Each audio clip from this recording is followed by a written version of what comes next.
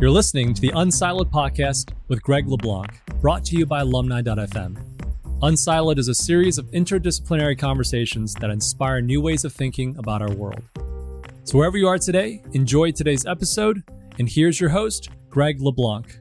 Welcome to Unsiloed. This is Greg LeBlanc, and I'm here with Rita McGrath, who is a professor at Columbia Business School and the author of, in addition to numerous articles in Harvard Business Review and elsewhere, a number of wonderful books, including Discovery-Driven Growth, The Entrepreneurial Mindset, and, of course, The End of Competitive Advantage, and most recently, Seeing Around Corners. Fantastic books, and probably focus on the last two books, but everything you've done is cumulative, and so I don't think we'll be able to avoid talking about, some of your earlier ideas. So welcome, Rita. It's a pleasure to be here. Thank you for inviting me. In the book, End of Competitive Advantage, you say that strategy is stuck. Now, and I think this was a couple of years ago, but I don't think that events have happened so quickly in the world of strategy that strategy has all of a sudden become unstuck. So when you said that, what did you mean exactly? And I think for a lot of people in this audience, they're familiar with the kind of the basic concepts of strategy. But if you want to go back in time and review the Michael Porter viewpoint, and how did we wind up getting stuck in this idea of pursuing sustainable competitive advantage? I think the field of strategy, like any business, got started at a particular point in historical time, which I would pin to the late 60s, early 70s maybe. And if you think about it, the containerization only happened in 1956. That was the thing that made global trade eventually enabled. Certainly the information revolution was years into the future. At that time, a lot of Europe was still recovering from the devastating effects of the Second World War, as was Japan. China wasn't playing on the world stage. India was closed. So my point is that American and to some extent European firms had a much quieter life than they would experience later on. And I think the work that was done at the time in strategy was brilliant. What Porter and others figured out was that you could actually take the laws of monopoly and turn them on their head. And if you could do that, then you achieved monopoly-like returns, which were surpassed returns that you would get on an ordinary basis. And it was absolutely brilliant work. And just take something very familiar to most of your listeners, like the Five Forces model. If you could identify a space in an industry where you didn't have much competition, there were no substitutes, where you had tremendous power over buyers and suppliers, and where the rate of rivalry was low, then that was a recipe to make a lot of money. So fast forward to today, and the world is a really different place. So some of the key differences are we're no longer competing cleanly in industries. We're no longer able to look at product and service attributes as the primary driver of advantage. Instead, what we're looking at is networks and ecosystems and complementary relationships.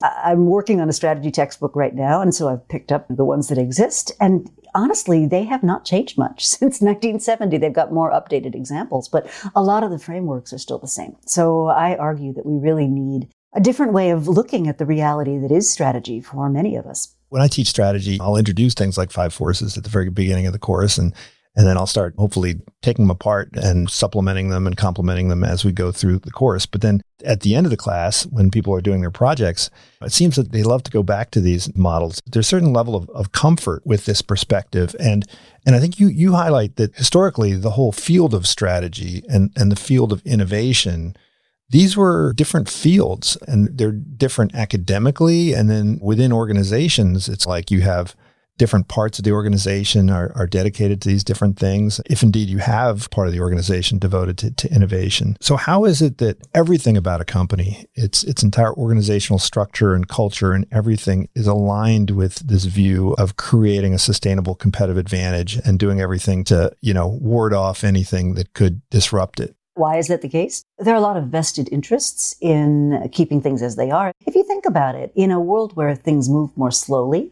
you didn't need innovation every day. God help you. You wanted it once in a while when you needed to bring something new in the world. And then the job of most of the company would be to exploit that advantage. And in the not-for-profit world, same thing. Your job was to do something that you'd learned to do very effectively. When you think about the field of strategy, when I first started in the field of strategy, the cool kids were all using the profit impact of market studies database to do things like order of entry analysis and what was the effective market share on industry profitability and strategic groups. And in other words, they were looking at the outsides of firms and at the industry level of analysis very often. Those of us studying innovation, by definition, were looking at the insides of firms and the decisions and actions made by individuals. And so we were a much smaller group of us and huddled in the corner for warmth. And I think what's happened as innovation itself has moved more to the conversation, at least, if not the action yet, is those two fields are becoming increasingly blurred. And I would add that the digital revolution is making that even more profound. So today you really can't talk about strategy without talking about innovation. And I would argue you can't talk about innovation without some element of digital entering into it as a general rule.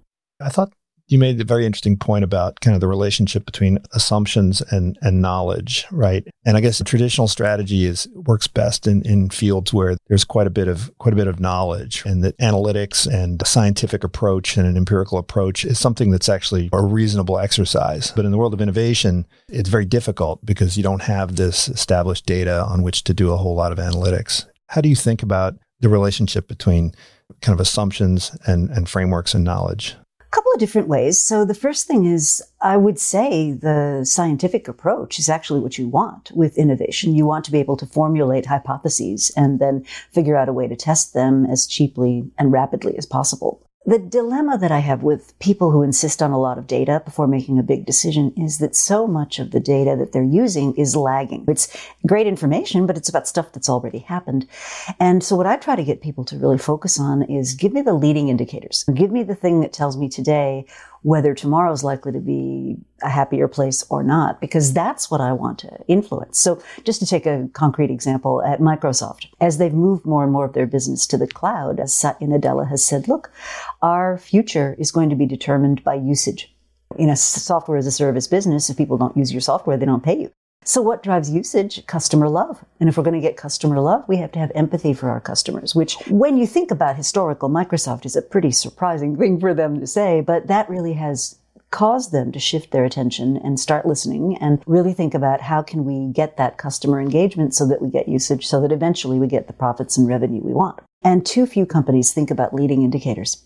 When I was reading that section of the book, Seeing Around Corners, I was thinking about this phrase, which I hear all the time, which is people don't change, or organizations don't change when they see the light. They only change when they feel the heat. And so you describe a series of situations where companies realize that they have to have all hands on deck to undergo some radical transformation. And then they need to get rid of this division and go through some kind of wrenching, punctuated change. And you offer an alternative, which is that organizations that are successful in this world of transient competitive advantage, they don't have these kind of whipsaw reorgs, but instead they're in this constant state of evolution. Why is it that so many companies have this very punctuated whipsaw form of reaction to what's happening in the external world?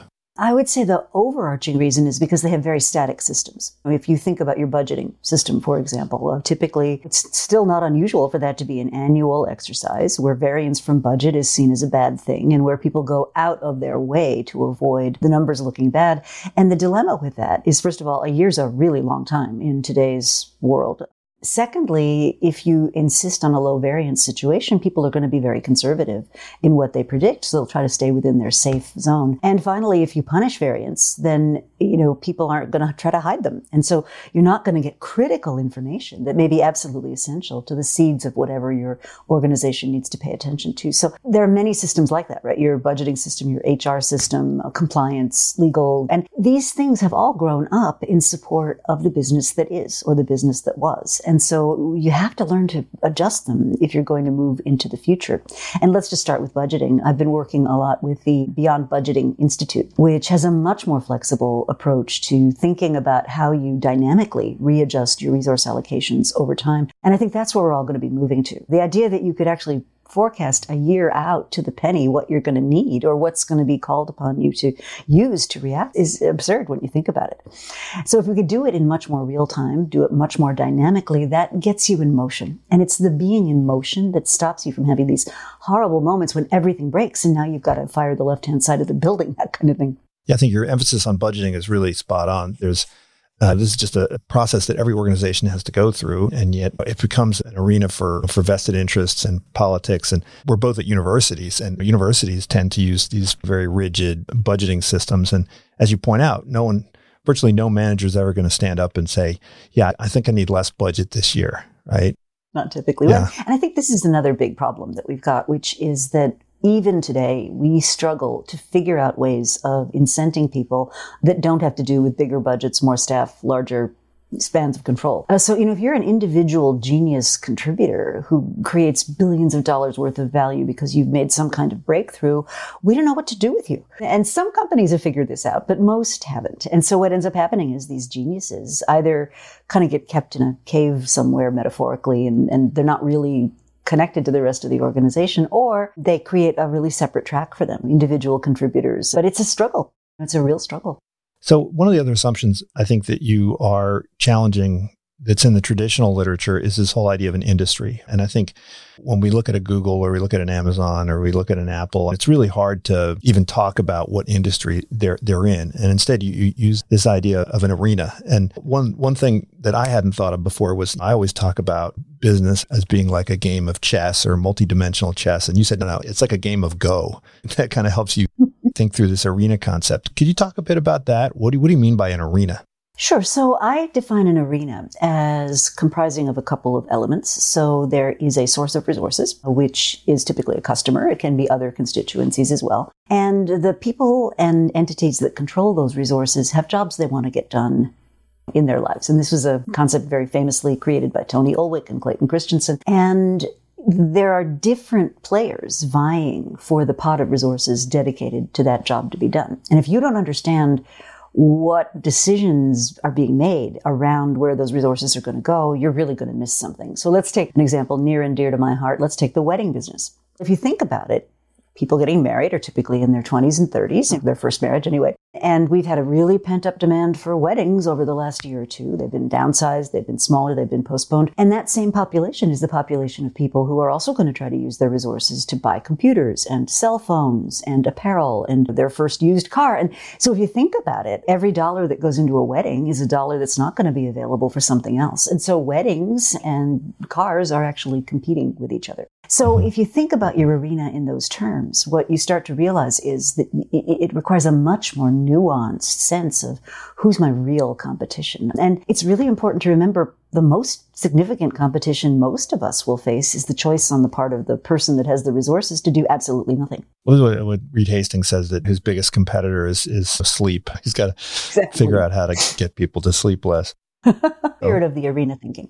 I'm not saying industry thinking is completely useless. There's something to be said for knowing what's what, say in aerospace or defense or something. What I'm just encouraging people not to do is just compare themselves to others looking just like them and not look more broadly at who their key stakeholders are, who their key constituents are. You're talking about in this book, in both books, it really is about how do you set up an architecture for continuous change. So I know when I teach the Intel case, there's always this debate from the Harvard cases. Did they moved from DRAM into microprocessor as a result of Andy Grove up on high saying we need to do this? Or was it a result of a system which allowed for the gradual transitioning from this business which had diminishing return on investment to one that had a better opportunity? And that seems to be always the debate. I think you're arguing that in order for you to continuously develop, there has to be some stability. That the organization cannot be chaotic. It has to be ordered. There has to be intentionality around this evolution. And you highlight some of the key attributes that the organization has to have that keep that stable architecture in place.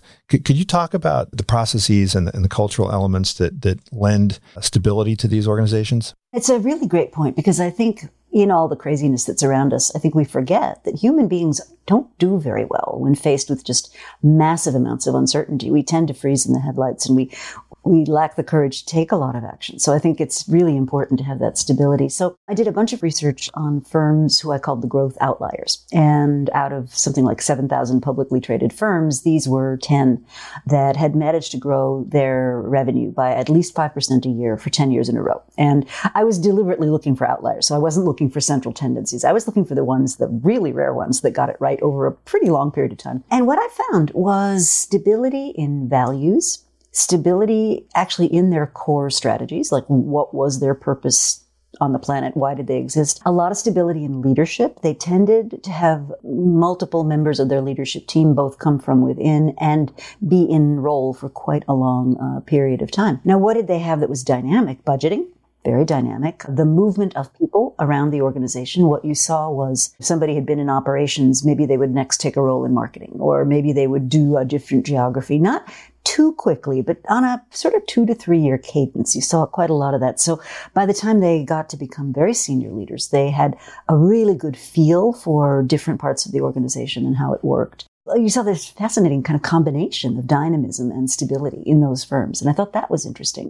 One of the things they do really well is disengage from things where the opportunity's exhausted. And one of my favorite characters in this particular story is a guy named Sanjay Purohit, who was the former chief strategy officer at Infosys. And they rank their managers on margin and they rank them on growth. And if your growth slows and your margin goes down, you actually get not punished. You're certainly not going to do as well as if you were in the right shape on those things. And in a sort of ironic way, what that actually creates is a situation you were talking about before, where a leader would come to Sanjay and he'd say, I got too many people for the opportunities I'm working on right now. Can you redeploy them somewhere else? What company does that ever happen? But because they architected that incentive system right down to the level of the individual team, they aligned the incentive of using these people where they could best be used. And Lou Gerstner very famously said, great companies put their best people on opportunities. Typical companies put their best people on problems. Yeah, and this idea of disengaging, right? You said there's no textbooks on stopping, right? Maybe this is the beginnings of a textbook, I think, on stopping, and presumably in your new textbook on strategy, hopefully you will have a whole chapter on stopping or exiting, and you walk through all these different ways that companies can exit. So maybe you could talk about that, because I think when I teach a course on venture finance, and I like to say that the venture way of thinking, as opposed to, say, the CFO way of thinking, is they're not particularly good at identifying good opportunities, but they're really good at identifying bad opportunities and killing them early. In your work, you're talking about this idea of grazing on options, which is sort of, killing these opportunities relatively early when you discover that they don't really have any potential. But then there's this whole idea of killing things that have run their course, or phasing them out, or getting rid of them, or sailing off into the sunset. So why is it that strategic managers are so bad at pulling the plug on stuff? And when they do pull the plug on stuff, they do it maybe in a non-intentional way. I think the first reason is human. If you've been part of something for a long time, it's very hard to say its time has come and gone and it's time to say goodbye. There's a political element. Anything that's been around for a while in a company has people who benefit by it being in the world, and they're going to resist seeing it go away. Sometimes it's customer pressure. Customers don't change any more than companies do, and sometimes they'll pressure a company into sticking with a business model or a plan or a concept much longer than they should. So there's a lot of these inertial forces that create the pressure to keep going. And this, I think, you can combat with a certain, distance, and this is really gets to the heart of your governance process, right? Which is if you do a portfolio review of what's in your portfolio and is it still fit for purpose, and you do that relatively rigorously and you can agree on the criteria ahead of time, what that starts to flag up is, okay, we need to look at this. We can't just assume everything is going to go on. We have to assume that some things are going to go away so that we can fund other things. Another thing that public companies especially really struggle with, and this is something Jeff Moore and I have talked about a lot, is what he calls the J curve. And, we have this mental image of great leaders are taking their companies and they're moving swiftly from S curve to S curve. And what we forget is there's that piece in the middle where performance actually goes down before you get on the next growth. And that applies at the level of a company. It applies at the level of a product. Jeff Bezos talks about this. He says, people congratulate me for having had a great quarter at Amazon. And I say thank you and I'm polite. But the thing I'm thinking is that's the most idiotic thing I've ever heard. The quarter we just had is a reflection of decisions we made 3 and 4 years ago. So part of the skill of being able to disengage is you have to keep your core business, healthy enough to cover the cost of the J. And that J has to be good enough to cover the cost of when it turns into an S, it has to be able to cover the cost of the next J. And that's a calculus that's really hard. And I'm doing some work on corporate transformation right now. And one of the things you find is people just are not willing, firstly, to devote the time. They're impatient. A guy comes in to turn a business around, and if it hasn't changed in 9 months, they're like, what's going on, dude? You haven't done your job. And it's like, this problem took 10 years to build up, and you want to fix it in 9 months. It's just humanly, there's only so fast things can go. And so I think it's very interesting how unrealistic key stakeholders can be when you're in a very dynamic environment. This is kind of like an agency problem, right? Because if whoever's initiating the change, they don't have a very easy way of communicating what the long-term prospects are of what they're attempting to do. And so the principal is always going to evaluate them based on real-time or backward-looking KPIs, right? So you covered the Reed Hastings example. When he decided to transition, there was a lot of pushback from customers, pushback from shareholders. Stock price took a serious nosedive. And if Hastings was responding only to the local signals and the local rewards and incentives, then he would have, abandoned that whole initiative and just stuck to DVDs, and none of us would be sitting here talking about Netflix. Potentially. So I think what skilled leaders are able to do is paint a picture for their people, paint a picture for the analysts, paint a picture about the future. And I've actually got some new work I've been doing on a metric my colleague and I call the imagination premium. And it basically says for a publicly traded company, you can judge how much of their value comes from just operating, just the cash flow they produce every year reliably and so forth. Now, if they're worth more than, that's the premium that shareholders will give a company because they think it's got good growth prospects. And what we do is we actually create a ratio where we take the value of the operations and divide it by the value of growth. And that gives you this ratio, which is a premium. So if it's 1, that means growth and operations are valued about the same. If it's more than 1, that means your investors are sort of saying, yeah, cash flow, that's fine, but I really think you're a good growth bet. This is the reason that Amazon had permission to basically produce, no profits, no problem for years because they rewarded their shareholders with an uptick in the share price. So I do think that we are long overdue for a reimagining of what investors look for. I mean, if you think of entire sectors, biotech went 25 years before anybody in that sector produced a profit. Investors nonetheless were willing to take those risky bets because they expected there to be the outsized returns. And so I think there's a nuance to this that a lot of corporate leaders don't understand. Now, I think it's an excuse when they say, I have to make the quarter, I can't do that innovation thing. And I've spoken to analysts about this and they're like, no, what we're looking for is evidence this quarter that you are on a path. Now, if you screw up that we're on a path story, then yes, we're going to ding you. But if you tell the story, we're on a path, this is the roadmap, and bring us along with you, there's plenty of willingness to invest in the long term. I find no evidence to support among the analyst community a resistance to a well-told story. So it can go the other way as well. So BP,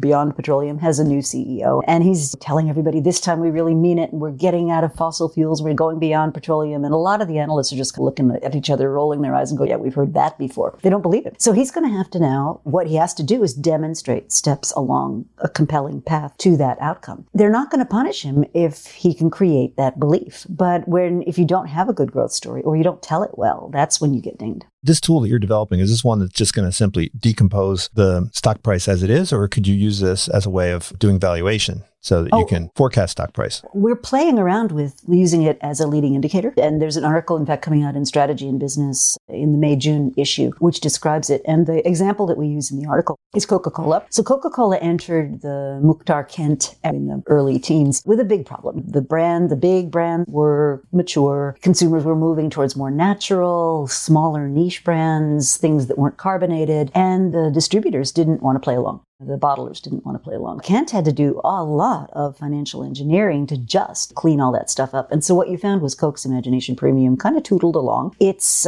cash flow due to operations was very strong because it was still a very strong operating company, but people really didn't see the growth. They saw a lot of cleanup. And now they've got a relatively new CEO. And here's what's interesting. Coke's revenue has gone down in this period. Their imagination premium and their stock price has gone up because investors are now saying, okay, we get it. Less revenue, different kind of revenue, but we believe in the growth story that you're telling. And it's fascinating.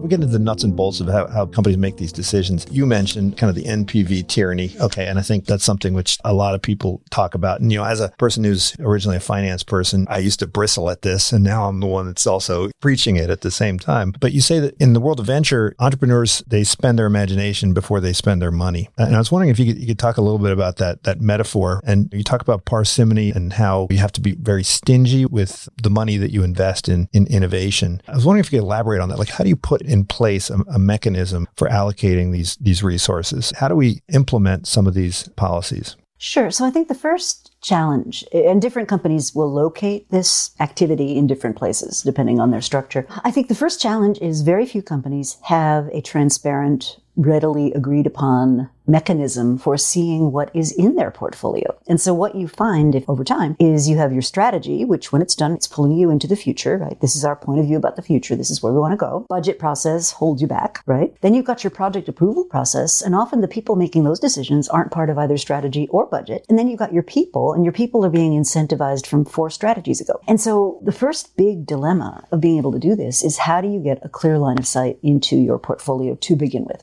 And it has to start there. Then you've got a growth board or ops committee or whatever people call this thing. And you want this group to have real chops. So they have to have real power in the organization. They have to have control of a dedicated pool of resources, which isn't going to get sniffed away by the core business the minute it has some kind of problem. And you want them to have a disciplined way of navigating as these programs or projects hit their key checkpoints. And so the idea is, instead of having a date-focused review cycle, you have a checkpoint review focused cycle. So very much the way venture capitalists, good ones anyway, put money into ventures, right? You don't spend all your money on the first round. You spend a quarter of it maybe. And then the ones that survive get additional tranches of funding. And that's the same kind of spirit you want to have inside the corporation. So one of the more exciting things I am working on is some software that makes it easier to do this, makes it easier to figure out what you've got in there, collectively score them, on a couple of different dimensions, and then manage the checkpoints as you're working your way through. So we'll see if it works, but I have high hopes because I think it's such a pain point for so many organizations. Yeah, I love this term, innovation governance. Thinking about that as, I think normally we think about governance in this with respect to other aspects of the business,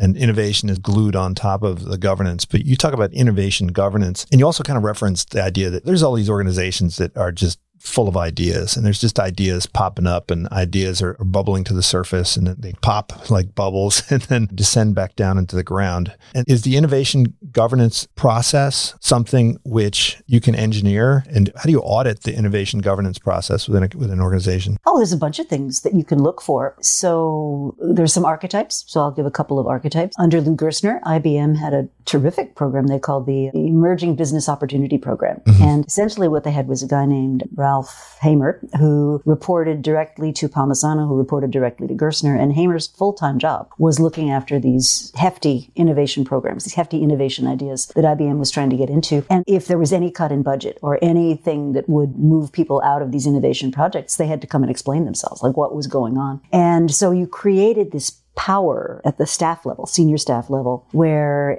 it provided connection and authority and protection for these innovation ventures. So they weren't allowed to get sucked into business as usual. So that's one approach. Another approach is what they did at Nokia for years when their venturing program was quite effective. They set up something called the NVO, or Nokia Ventures Organization. And the governance there was pretty much similar to the governance of the whole organization, but NVO was specifically for ideas that didn't fit into the existing business units or serve the existing business customers. And the way they charted that was they had what they called V stages, or venture stages. And so V1 was a stage in which you could write your idea or write the concept on a 2-page document. And if somebody thought it was interesting on this committee, you could get maybe 10,000 euro to go play with it. But it's just an idea at this point. And what you're doing is constructing a hypothesis. And you may find that idea led to another idea, which would be a second V1. Eventually, if you got enough understanding, you wrote a V2 proposal. And a V2 proposal was the transition at which point the thing became an actual project. It had a dedicated team. It had some full-time people. And it was now really in the pipeline of things that were being worked on. And if V2 worked out, and most of the time it didn't, if V2 worked out, you got to be V3, and that was commercial launch, and that could be €1 million or more. But what I thought was fascinating was there was this rich understanding in the organization that you align your budget allocation with the amount of uncertainty you've got. And so it creates that pressure in those early stages to come to some result with a very limited amount of resources. What happened? Because I know you were working with Nokia, I think, until 2006. And then when you went back and revisited, there was some changes that place which kind of stifled that process. What happened?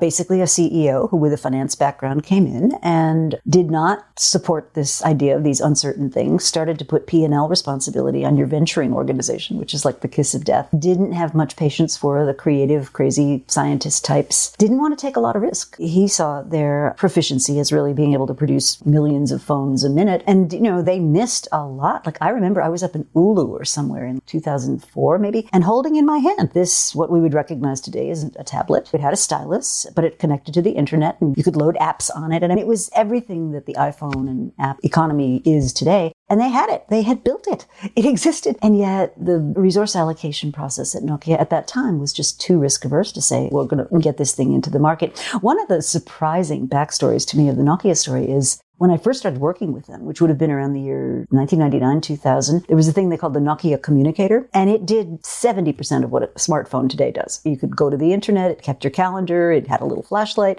it did all that stuff. And so if any company had to be what the Apple iPhone economy is today, it would have been Nokia. And yet it's those internal practices that just snuffed it all out. Well, we're going to have to talk about this whole idea of MBAs and how they can sometimes screw up companies because we're in the business of making them. We have to take some responsibility. There's a concept that you introduced of technology debt, which I really liked. There's technical debt. I think everyone knows what that is. You have this idea of resources as hostages and concrete shoes and the things that hold you back and how important it is to free the hostages. Maybe you can elaborate on that metaphor and how that illustrates some of the things you've been talking about. Organizations develop these resource allocation processes for a reason. They need to support existing businesses. But what can happen if you don't have some central way of pulling resources to where they're most needed is they get to be held, as you said, hostage in divisions or under the control of powerful heads of business. And so what often needs to happen is you have to have someone, typically it's the CEO, but it might be the head of strategy or the head of growth, who's basically able to establish a tax, right? The lines of business heads have a tax they have to pay to support whatever the new businesses are. And of course, that's politically very difficult. It's very contentious. It can be. But if you don't do that, what ends up happening is you have these resources that are trapped in yesterday's business.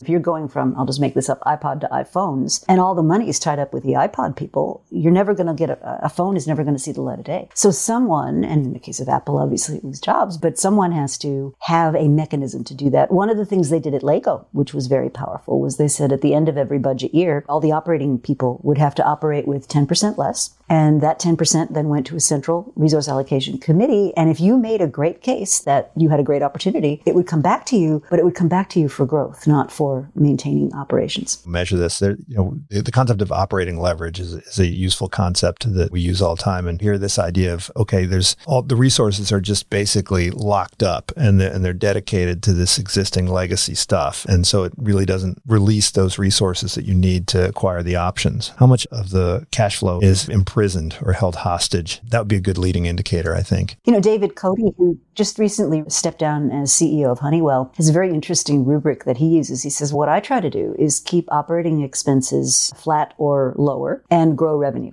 And if you can get those two ratios, it has the effect of squeezing what is and forcing people to grow into what could be. And his turnaround there was remarkable. Now, at the very beginning of this book, I think it begins where this one ends, which is really this whole idea of looking for these leading indicators and knowing when the options need to be acquired and when they need to be exercised. And you start off with this metaphor that snow melts from the edges. And I think you related to this concept of blind spots, which I think part of the organizational routine that is put into place by our MBAs who are executing on this idea of building out and maintaining their competitive advantage is that they necessarily build these blind spots that you advocate need to be disrupted. Could you talk a bit about how can leaders access these leading indicators? Because necessarily it means that they have to divert attention away from the other things that they've been focusing on. So I think the first principle is you have to make time for it. If you spend your entire day doing emails and sitting in meetings, obviously that's what you're making the time for. And you're not going to make the time for the anomaly or the thing that's, gee, nobody ever said that before. Or you go and actually watch a customer interaction and cringe. So I think being aware that you need to make the time for it, because if you don't make the time for it, nobody else is going to. People are not stupid. They'll see what you value as a leader and do less. So you have to make the time for it. Then there are some practices that you can deploy on a regular basis. So skip level meetings. Go talk to people who are from the future. If you want to know, for example, what the 20-year-olds of 10 years from now are going to be like, guess what? They're all alive and well and they're 10 years old. So when was the last time you talked to a 10-year-old? And things like that. So it's pushing yourself to go to places that are diverse, that are not necessarily conforming to your pre-existing beliefs. And as Steve Blank likes to say, there are no answers in the building. You have to get out of the building and see what's going on. And even if we have to do it virtually, I think there's still benefit in putting yourself in a position where you could find contradictory information to what you believe. A great question is, what would have to be true for my current assumption to not hold? What would I have to be able to observe? And when you start asking people those kinds of questions, they look at the world in a different way. Now, I remember when I was in business school, I read this book. I can't remember the name of it, but it was about Ross Perot when he joined the General Motors board and how he went to visit the factory. And he was apparently the first member of the board to ever set foot in a factory. And they also talked about how they had a maintenance crew in the garage of headquarters that would change the oil of all the executives' cars like every day or something like this. So that they never actually knew that their cars were unreliable. And they never knew that their factories had horrible. And so one of my favorite stories is this was years ago when T-Mobile was a firm that was an early version of mobile phones, but they were famous for having a bad network, just a terrible network. The coverage was awful. They were cheap, but you got what you paid for in that case. And you may remember for years, Verizon ran on the fact that they had a more reliable network. So I happened to have a guy from T-Mobile, which was owned by Deutsche Telekom, in my class. And he was telling me just casually over drinks or something that, one of his executives was coming to visit. And I said, oh my God, what are you going to do when this person comes here and just learns how awful the service really is? And he looked at me with big round eyes and he says, oh, that's not going to happen. I said, what do you mean? He said, we know when he's arriving. We know what routes he's going to be on. We know we've got his schedule. We've got all his meetings and his signal is going to be terrific. And so you can only imagine this guy goes back to Germany. He's like, what are all these Americans whining about? It was perfect. Yeah. But there's one way to do it, which is you do the undercover boss and that sort of thing and start perusing Glassdoor and so forth. But there's other ways of building in systems, right? Where you instrument the edges, right? You formalize this process of data gathering. You mentioned like the Kickbox campaign or even having good quality information systems that give leaders a dashboard to what's really going on. And rather than relying on kind of the reports that go up through the traditional channels. Are there any best practices here for systematizing this rather than just allowing serendipitous exploration? Steve Blank, when he says get outside the building, he's not advocating you go for a walk in the park. He's saying go find those people who are most likely to be your customers and interrogate them about your prototype. Yeah, so a couple of ways people do this. And I think to do this well, and Amy Edmondson talks about this. So she says there's a continuum of surprises and failures, which we often don't make clear enough. So there's failures that should not happen. Somebody overlooked something, somebody messed up. Those are not to be rewarded and ideally not repeated. And then there are failures that simply occur because there was so much uncertainty. You couldn't possibly have foretold that, right? You're a travel company in December of 2019 or something. And then there's this category of failures in the middle. And these often are a function of complex systems where somebody could make an honest mistake. It isn't necessarily that they should have known better. It's that the system interacted in such a way that this produced this outcome. And she uses examples such as misprescribing medicines or operating on the wrong side of a patient's body and that kind of thing. And in those cases, what you absolutely want is brutal candor, absolute honesty about what happened. And if you look at high reliability systems like air traffic control,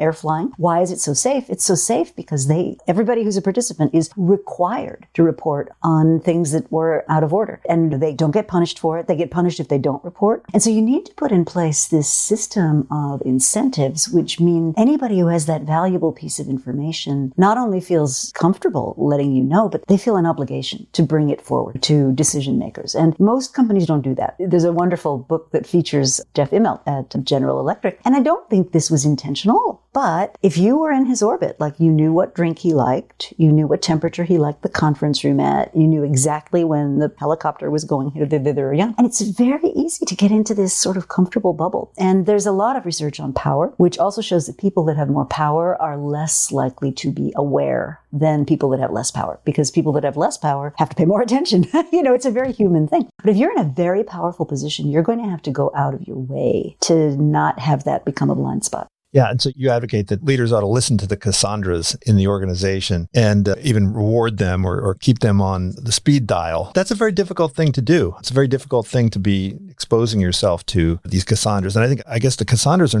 not the same as the naysayers, right? These are people that are actually very deeply concerned about the future of the organization.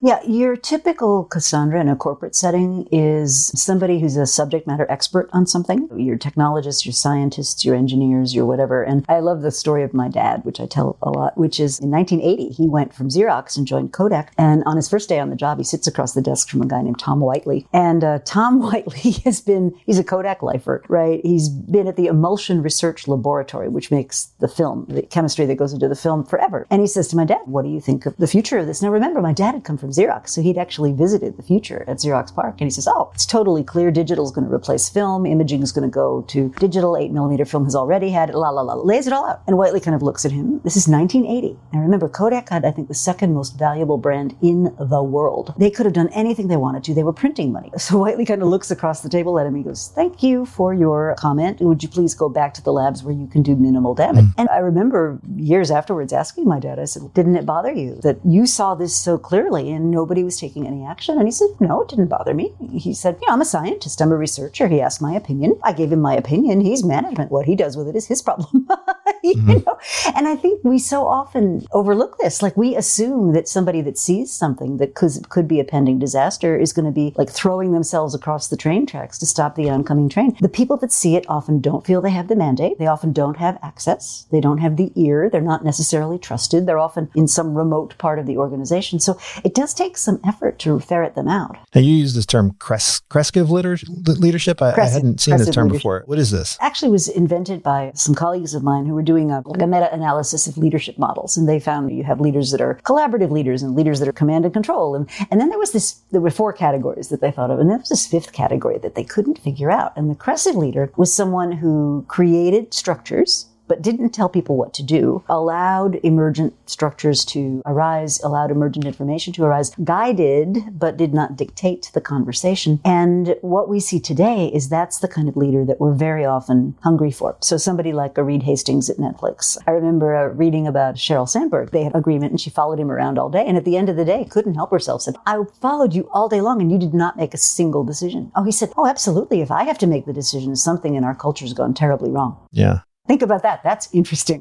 We have to talk about education. And education goes, I think, along with recruitment and hiring, because you say that you want to hire for learnability, right? That's the attribute that you're looking for. And so I'm wondering if on the flip side, we're in the business of producing the people that are being recruited by these companies. Are we doing a good enough job? Where are we, first of all, in terms of producing people that are these new types of leaders? And then secondly, if we think about the business model of education, where is this business model headed? Because it seems like the business model of education hasn't changed a whole heck of a lot in the last, couple centuries, right? And are the leaders of our educational organizations failing to see these leading indicators, or are they seeing the leading indicators and just deciding not to create the kind of flexibility in the organization that would allow it to respond to these leading indicators? So I've done some research on this, and people have been predicting the death of the business school for at least 25 years. So, and probably longer on than that. It's one of these where you have a lot of criticism. People like Henry Mintzberg, for example, has a big diatribe about managers, not MBAs. I think we need to go back and look at jobs to be done. So a typical MBA program is done by a student for a couple of different reasons. One is the whole building a social network.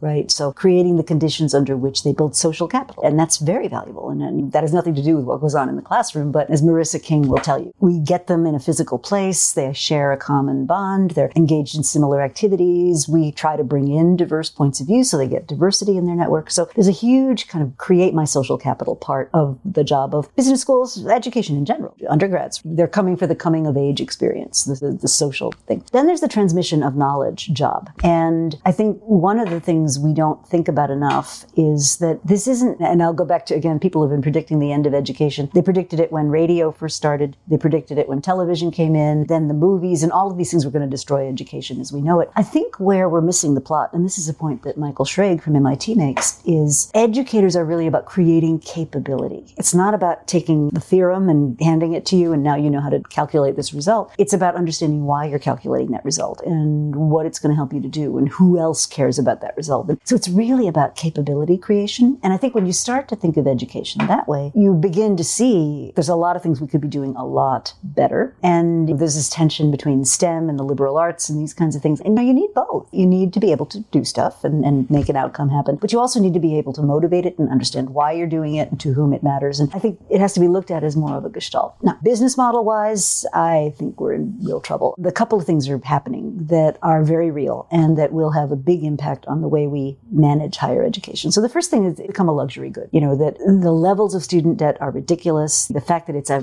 gating factor to a better future means people pay a lot more than they really should have to. So I think that's a really burden that certainly the millennial generation is bearing. Secondly, we're going to start to see credentialing at a level other than that of the degree. And so right now we have what I call a degree stranglehold. You have to have a BA, a 4-year degree, to have access to an awful lot of jobs. If I could actually detect whether you had the skill to do that job or not, then I'm going to be a lot less fussed about having to pay you for a 4-year degree. I can pay you what the job is worth. I don't have pay inflation on the one hand and degree of inflation on the other, which serves a lot of people very badly. So something like what Google is doing with, I think it's called Google at Work, where it's very rigorous. So out of 100 people that enter this program, maybe 10 will actually succeed. But those 10 are really good. They've passed all the hurdles. They've done all that they need to do. And an employer who sees that now can say, I don't care if this kid doesn't even have a high school degree, he can do UX design or whatever it is that Google's putting them through. So I think we're starting to see a lot more receptivity to that. And I think the pandemic, of course, has thrown into vivid public display what are universities really for? Because, the complaints about the screen experience. So it's not about transmission of the equation. It's about all these other things. So I think we're going to see a great unbundling. History teaches us that every major kind of trauma has led to some kind of revolution in education. And I don't know what that is yet, but we're certainly starting to see a lot more shift in models, a lot more acceptability of things that never used to be okay, and an awareness for a lot of schools. The price we're asking students to pay is not the value that they're getting. You also mentioned executive education, and you're an active educator in that space. And you say this, I think you would probably agree, continues to offer value for executives and leaders. What do we need to do in that space to improve the learning and create better leaders? Well, executive education also has these two functions, right? So there's the function of meeting other people, learning from each other, learning from people who aren't in your industry. So there's that being part of the group function. And then there's also the capability building function, which is what you really come for. So I think a couple of things. I think we're highly likely to see exec ed moving forward in a hybrid way. So certainly at Columbia, I know this is familiar to my other colleagues, we're learning that we can reach people we could never get in our classrooms. So people from not-for-profits or people who couldn't travel. We're learning that there's a lot you can do in this format that's very effective, that it doesn't have to be a less good experience because it's virtual. And in fact, I can get a more intimate relationship with my class than I can if I'm a spec on a stage and there's 200 of them. And I can do things like make sure the quiet people get called on and make sure that the people who tend to talk a lot, it's like, wait a minute, I'm going to put you on mute just for a minute. And that's hard to do in a classroom. Right. So I actually see huge opportunities in exec ed. Now, an interesting question is going to be, is that going to be through universities or is it going to be through some other thing? So if I remove the need to be in a physical place and I want to take the very best course on the planet in, I'll make this up, ecosystems or something, why wouldn't I take the course that's offered by the well-known professor who's coined the phrase ecosystems and knows all about it? Why would I take all my courses at, say, Columbia or Michigan or somewhere? Why wouldn't I just go to that? So I think you will start to see a bit of a star system emerge in this exec ed space. And an interesting early signal of this is what Scott Galloway's doing, which is he's got a company, a venture-funded company now called Section 4. And they're doing this blend of in-person and online courses at an affordable price. They call them sprints. So they're not a full-blown MBA kind of thing. But if what you want to do is freshen your skills, you can afford it, it's less demanding, and then maybe you decide to go and get an MBA. So I think we're going to see a lot of differentiation in different flavors of how what we do becomes alive in the world. Yeah, and I think as he argues, this can be seen as a complement rather than a pure substitute for existing programs. Okay, last question. Whenever I teach strategy, corporate strategy, I realize that a lot of things that I say about corporations can apply to individuals. Every individual is essentially managing an enterprise, and every individual has to think about their competitive advantage. And I think a lot of individuals in their career path are trapped in the same fictional belief that you establish your core competency and then you amortize it for 40 years and try to fight to make sure it stays relevant rather than adapting what you do to the changing environment. How does an individual in their career know that there's something to be done? How do they know? What are the leading indicators for an individual in their career so that they know that they need to retool? If you're not learning, that's a big red flag to me. If every day starts to look like every other day and you're not trying anything that's a stretch for you or new for you, that's a strong signal that you're not, you're risking obsolescence. I think that's one. The second one is if you're going through the motions and your heart's not really in it anymore, even if you are learning, but it's like, for example, I have a member of my team who's just struggles with technology just in general and has been banging away at it and it's just not her thing. And I'm like, let's get you on a path that might lead to something else because this isn't it. Even if it's a challenge, that doesn't always mean it's a good thing, right? Sometimes you need to find a different path. So that's the second one. I think a third one is, and this is an exercise I ask people to do all the time, which is pick a date, 5 years in the future, let's say, and write about yourself from that date. And it's an admiring article, let's just say, that whatever your field is, that the requisite publication in your field would write. And in that article, it glowingly talks about the courageous decisions that you made and the investments that you made. It talks about the health of your family. It talks about how you brought this thing and here you are today and this amazing stuff happened. And forcing yourself to do that can be so helpful because what are we now, 2021? You say, where do I want to be in 2026? What would I want to have? What would that future me want to have done now? And that can be very liberating. Yeah. And then part of that means going back and getting more education. So Rita, thank you so much. This has been great. And I just want to remind everybody, check out these 2 books. Also, your other 2 books. Actually, you have more than other 2 books, but it's been a pleasure speaking with you. And hopefully we'll run into each other soon sometime. That'd be fun. Well, nice to meet you. Thank you. Thank you for tuning in to the Unsiloed podcast. If you enjoyed today's episode, please give us a 5-star rating and review. To listen to other episodes, please visit our website at www.unsiloedpodcast.com.